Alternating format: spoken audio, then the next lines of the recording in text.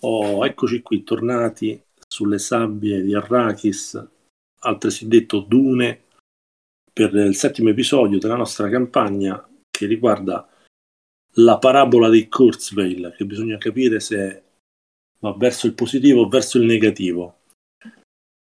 E adesso eravamo rimasti, ma prima di iniziare dove eravamo rimasti, una doverosa rettifica, perché nell'episodio precedente per annullare un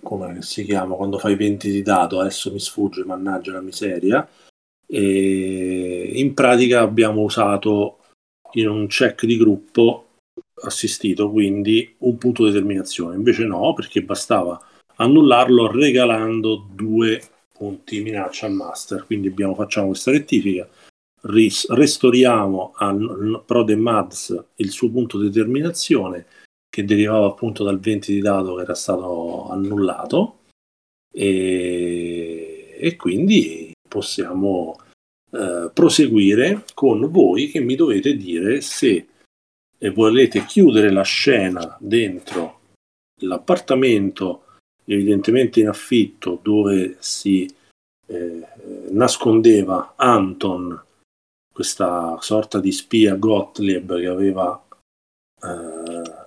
irretito la nostra Giamelia facendola tradire il suo datore di lavoro per dargli i documenti, visto che li avete trovati. Avete piazzato una bellissima trappola con i dardi avvelenati all'interno della cassaforte segreta dove avevate trovato questi documenti di fatto rubati da Anton per il tramite di Giamelia. Quindi ci sarà un sorpresone che attenderà chi aprirà questo vano. Era squillato una sorta di cicalino elettronico a far capire che c'era una comunicazione in entrata che non è mai stata comunque avviata, e voi stavate per andarvene da quella casa con Giamelia sconvolta per avervi visto settare questa trappola mortale. Io volevo chiedervi se i documenti li lasciate dentro oppure no a questa cassaforte. Mads, partiamo da te. I documenti erano proprio quelli che ci aveva rubato, vero? Sì, erano proprio i documenti che evidentemente erano stati sottratti, che sono documenti che recano insomma i codici dell'azienda e del feudo che adesso voi dovete temporaneamente amministrare qui Ok, su Arrakis. penso che ci riprendiamo, tanto abbiamo messo la trappola, quindi appena la aprono, chi la apre molto probabilmente verrà intercettato dai dardi. Quindi no, non glieli lasciamo, a mio avviso non glieli lasciamo. Presumo che già l'ha comunicati, però se qualora non abbia ancora comunicato niente, ci riprendiamo noi, cioè ci riprendiamo. Va bene, quindi comunque chiudiamo. Chiedo anche il consiglio a Torbjorn, essendo no, Tanto lasciarli dentro se abbiamo messo la trappola è inutile, perché se c'è la trappola vuol dire che c'è stato qualcuno, che i documenti li abbiamo visti, a sto punto prendiamoli. sì, quello che pensavo pure io, li prendiamo, via. Mhm. Va bene, immagino che ritenga tu, Mads. Sì, li tengo io. Va bene. E chiuderei la scena con voi che quindi verosimilmente vi allontanate nella tarda mattinata da questo appartamento asettico tipico che dà più l'idea di una stanza d'albergo, elegante, di qualità. Evidentemente questo Anton aveva pure pagato bene per avere un appartamento così, ma completamente privo di personalizzazioni. Un appartamento asettico, spartano come tutti gli appartamenti come tutti insomma gli ambienti di Arrakis, ma comunque sia privo di caratterizzazioni. A quanto pare doveva essere molto ordinato, anche perché probabilmente stava qui da circa un mese, come avevate avuto modo di vedere da alcuni appunti che aveva lasciato lì dentro. Cosa volete fare quindi, ragazzi? Siete ancora con Giamelia che è piuttosto scossa, si è trincerata in un silenzio piuttosto sconvolto, un po' rossa in volto. Dove riapriamo la scena? Tornate alla residenza? Andate, non lo so, al mercato con Giamelia? Vi dividete? Cosa volete fare? Io prima di tornare di andare al mercato tornerei a portare a casa Giamelia, che tanto in questo stato mi sa più di zavorra che non di aiuto. Dai, giocate. Parlatene. Sì, portare a Giamelia a casa e metterla, cioè, qualcuno che la segua, nel senso non lasciarla troppo sola, vedete quello che fa. Magari potremmo chiedere a Mara di tenerla d'occhio o farla tenere d'occhio da qualcuno di fidato abbastanza costantemente. Esatto, perché non vorrei, perché col fatto che il fatto dell'amore, no? Gli sale tipo, gli si acciacca la vena e c'ha degli intenti vendicatori contro noi. O nella migliore delle ipotesi ci sputta una trappola per il Tutta una paese. trappola. Ok, se siete d'accordo torniamo tutti momentaneamente a casa, la accompagniamo e facciamo presente a Mara di tenerla d'occhio e soprattutto di non farla uscire da casa, usando ovviamente magari la scusa che è scossa, 2000 cazzate, ma magari senza Esatto. darle a intendere che è sorvegliata, ma cercando di limitarne il più possibile il raggio d'azione. Va bene. Quindi comunque adesso, se non ho capito male, tornate tendenzialmente lì. Che ora era? Ma tarda mattinata quando ve ne andate. Quindi Ok, perché noi dovevamo fare due cose. Una era andare a casa del tizio e una era un'altra cosa che non mi ricordo. Credo andare al mercato e chiedere qualcosa. Mi ricordo male? No, al mercato che dovevamo fare? No, al mercato non mi ricordo. Ma a parte volersi andare noi per investigare, non credo avessimo niente in sospeso.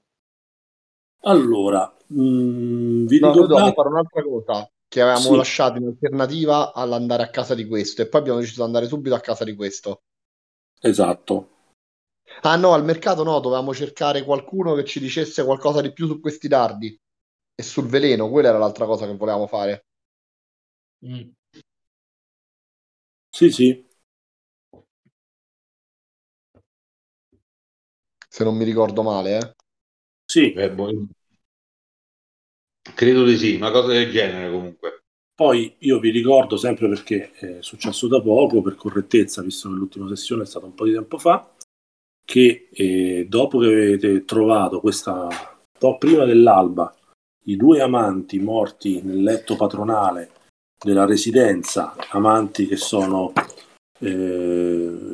Shakir e Razzi, si è scatenato un subbuglio, un certo subbuglio, avete provato a fare una mini indagine nell'immediato, poi la scena si è chetata e avete fatto chi più chi meno è andato a dormire, anche se la situazione insomma era molto concitata. Poi siete andati a fare la colazione e nel fare la colazione avete visto che in giro non si vedevano tre persone, che comunque sia Mara vi ha detto che è piuttosto normale che ci siano comunque situazioni di questo tipo e queste tre persone erano, se non ricordo male, erano Arvio e poi ci stava Cora e infine ci stava Navà. che mancavano questa mattina. Sì, è vero. Che uscivano. E 2 era il loro giorno libero, l'altra no. Sì, l'altro non si capiva. Più che giorno era la mattinata libera, ovviamente. La mattinata libera, sì, comunque avevano il permesso.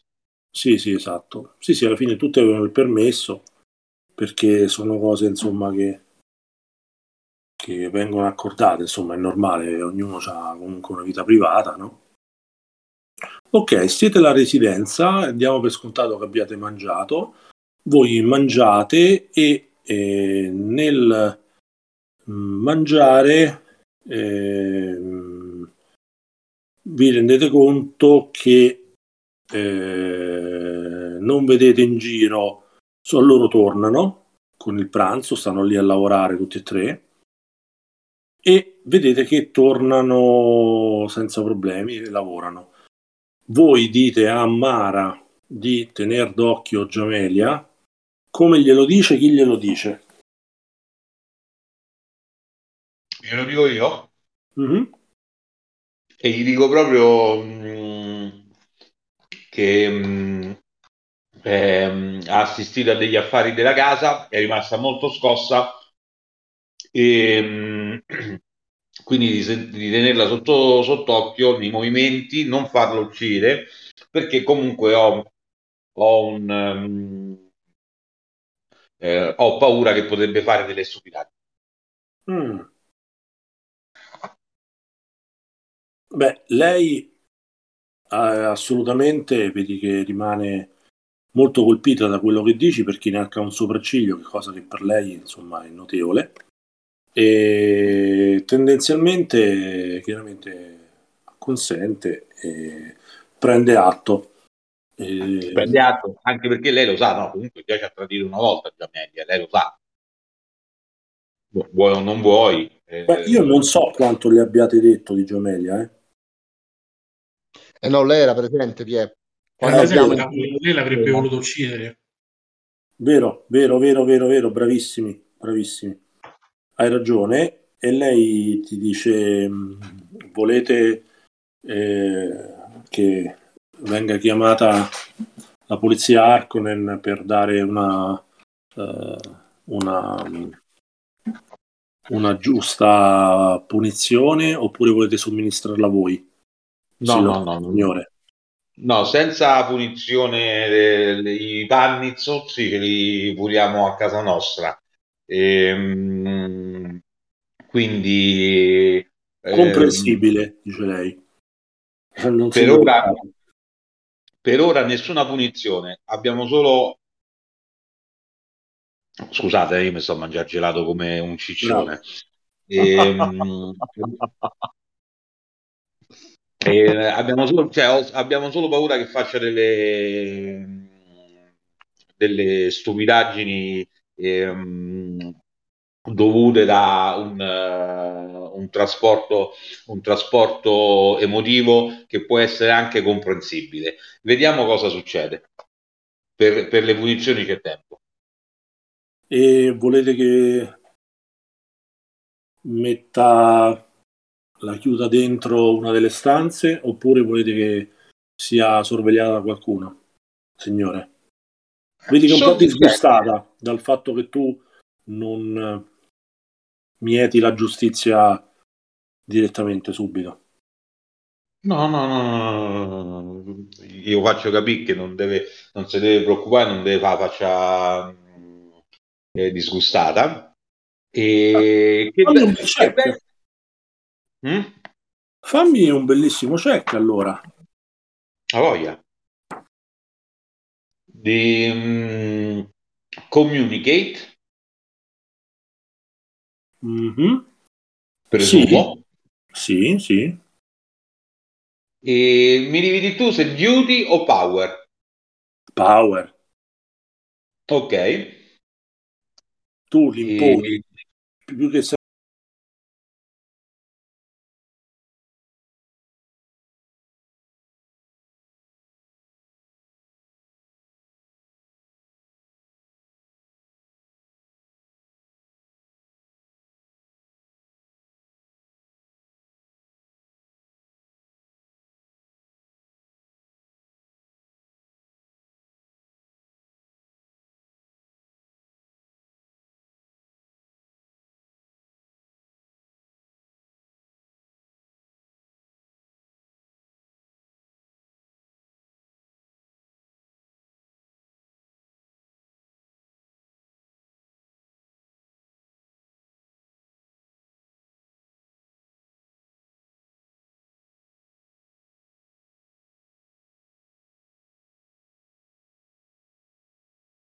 senso del dove un tasso di difficoltà, perché vedi proprio che Mara è profondamente delusa di base, quindi la difficoltà è 3. La sfida è challenging. Ok, ci posso mettere charm con communicate? Sì, ci potresti mettere charm. Oddio, sì, no, ti direi di no, perché capisci che non è una tipa che si fa affascinare. Ok. Dovresti puntare in qualche altro modo di sfruttare la tua dialettica. Onestamente, lo charme con lei capisci che non No. funziona, anzi, capisci che è una disposizione non amichevole nei confronti di questa tua disposizione. Ok, invece acting che gli faccio capire, ti faccio finta Ecco, di essere qualcosa più duro di quello che sono. bravo, poi me la motivi. Fai il check Ok, e sulla base del check mi dici come provi a intortarla impersonando una situazione o qualcuno. ok, quanti cosi ci abbiamo? Quanti punti? 4.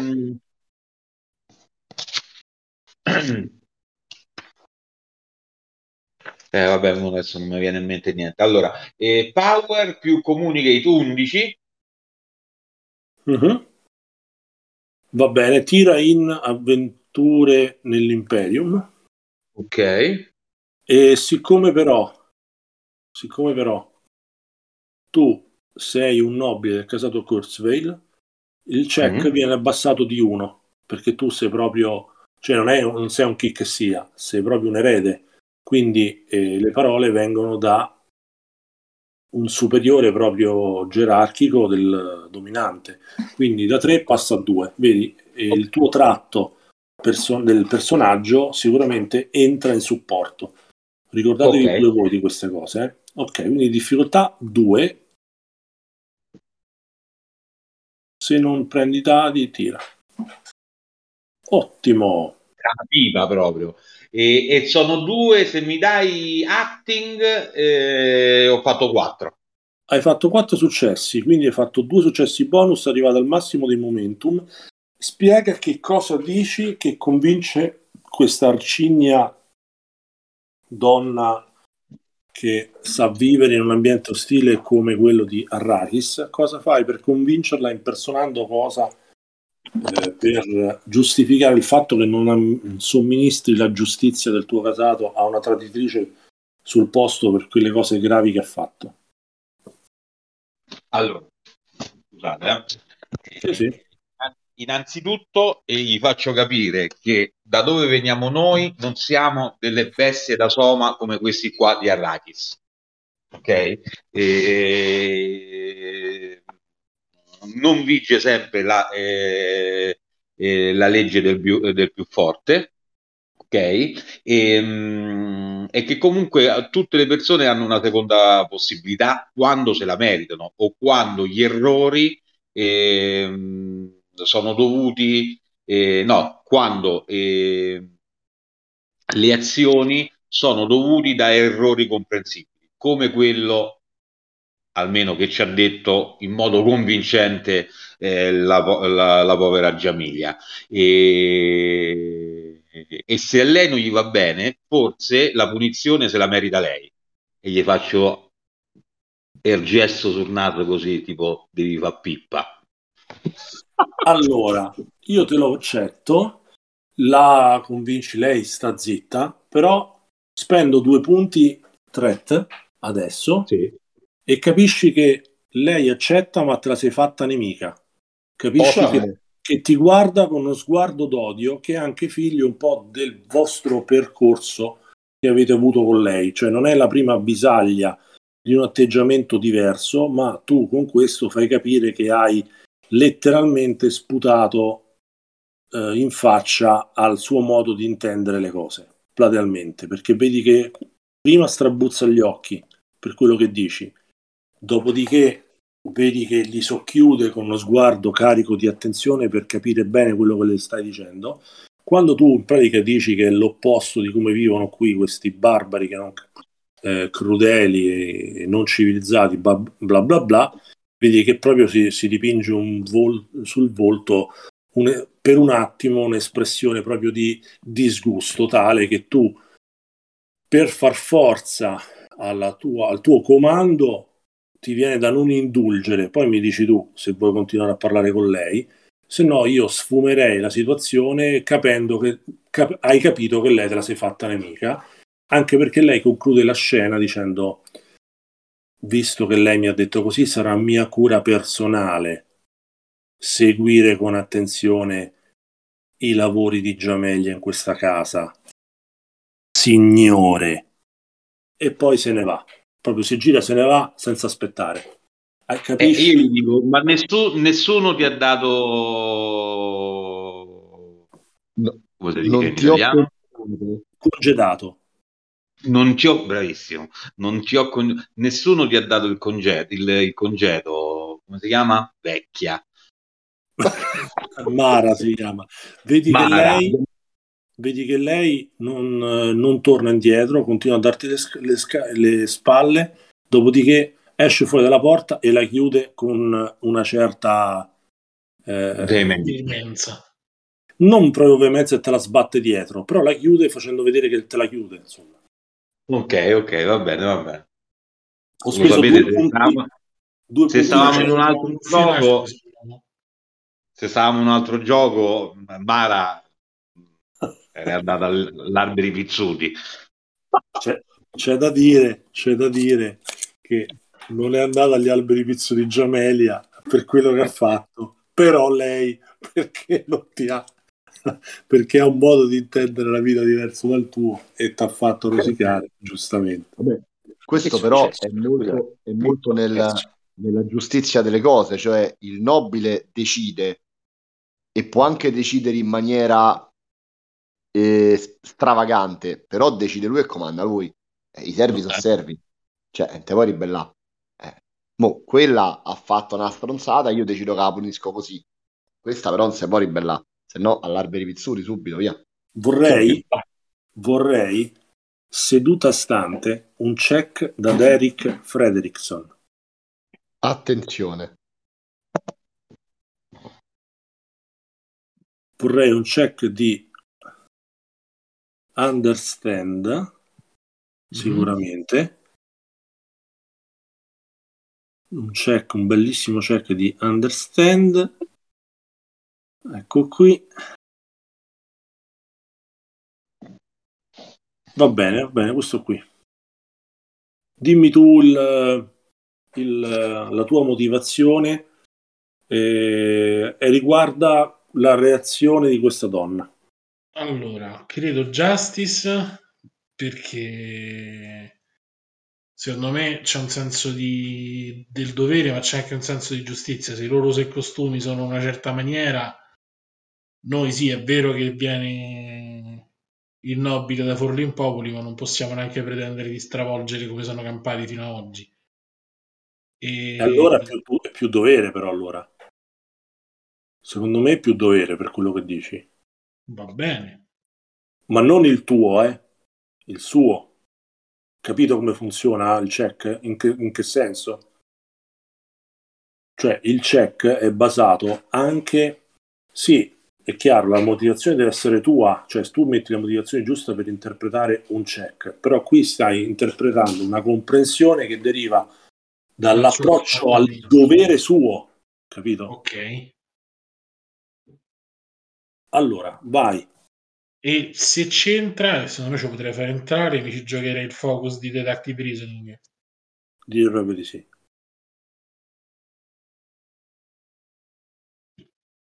Io direi doppio successo critico.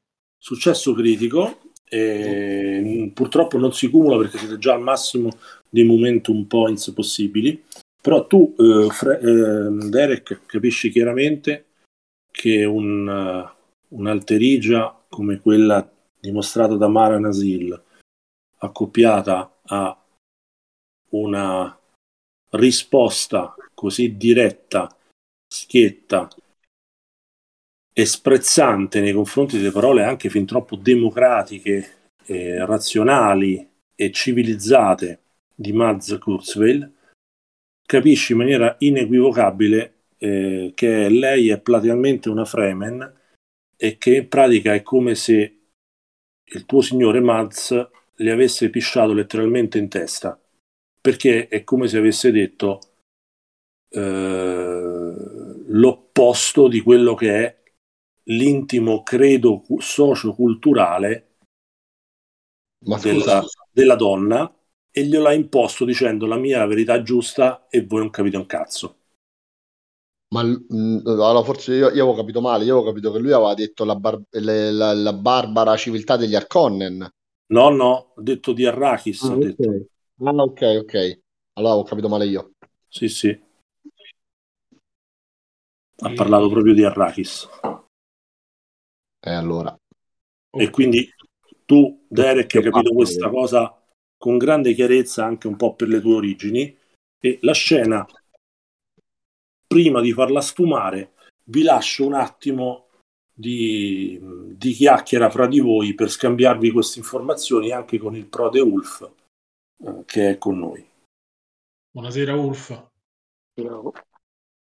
Allora, io vi prendo sotto braccio, o comunque per il rapporto confidenziale che può esserci Maz, ci allontaniamo un attimo dal resto del gruppo e gli faccio presente per sommi capi la situazione, dicendogli che sicuramente Mare e probabilmente anche Navà fanno parte di un'etnia locale che ha un senso di appartenenza e delle regole molto radicate nel loro essere, quindi andargli così contro pesantemente, chiamarli barbari incivili o roba del genere, gli fa scattare la mosca al naso. Poi è vero che sono sempre servitori nei confronti di un rampollo di una casata, però è vero pure che in questo posto abbiamo più bisogno possibile di amici e non di nemici,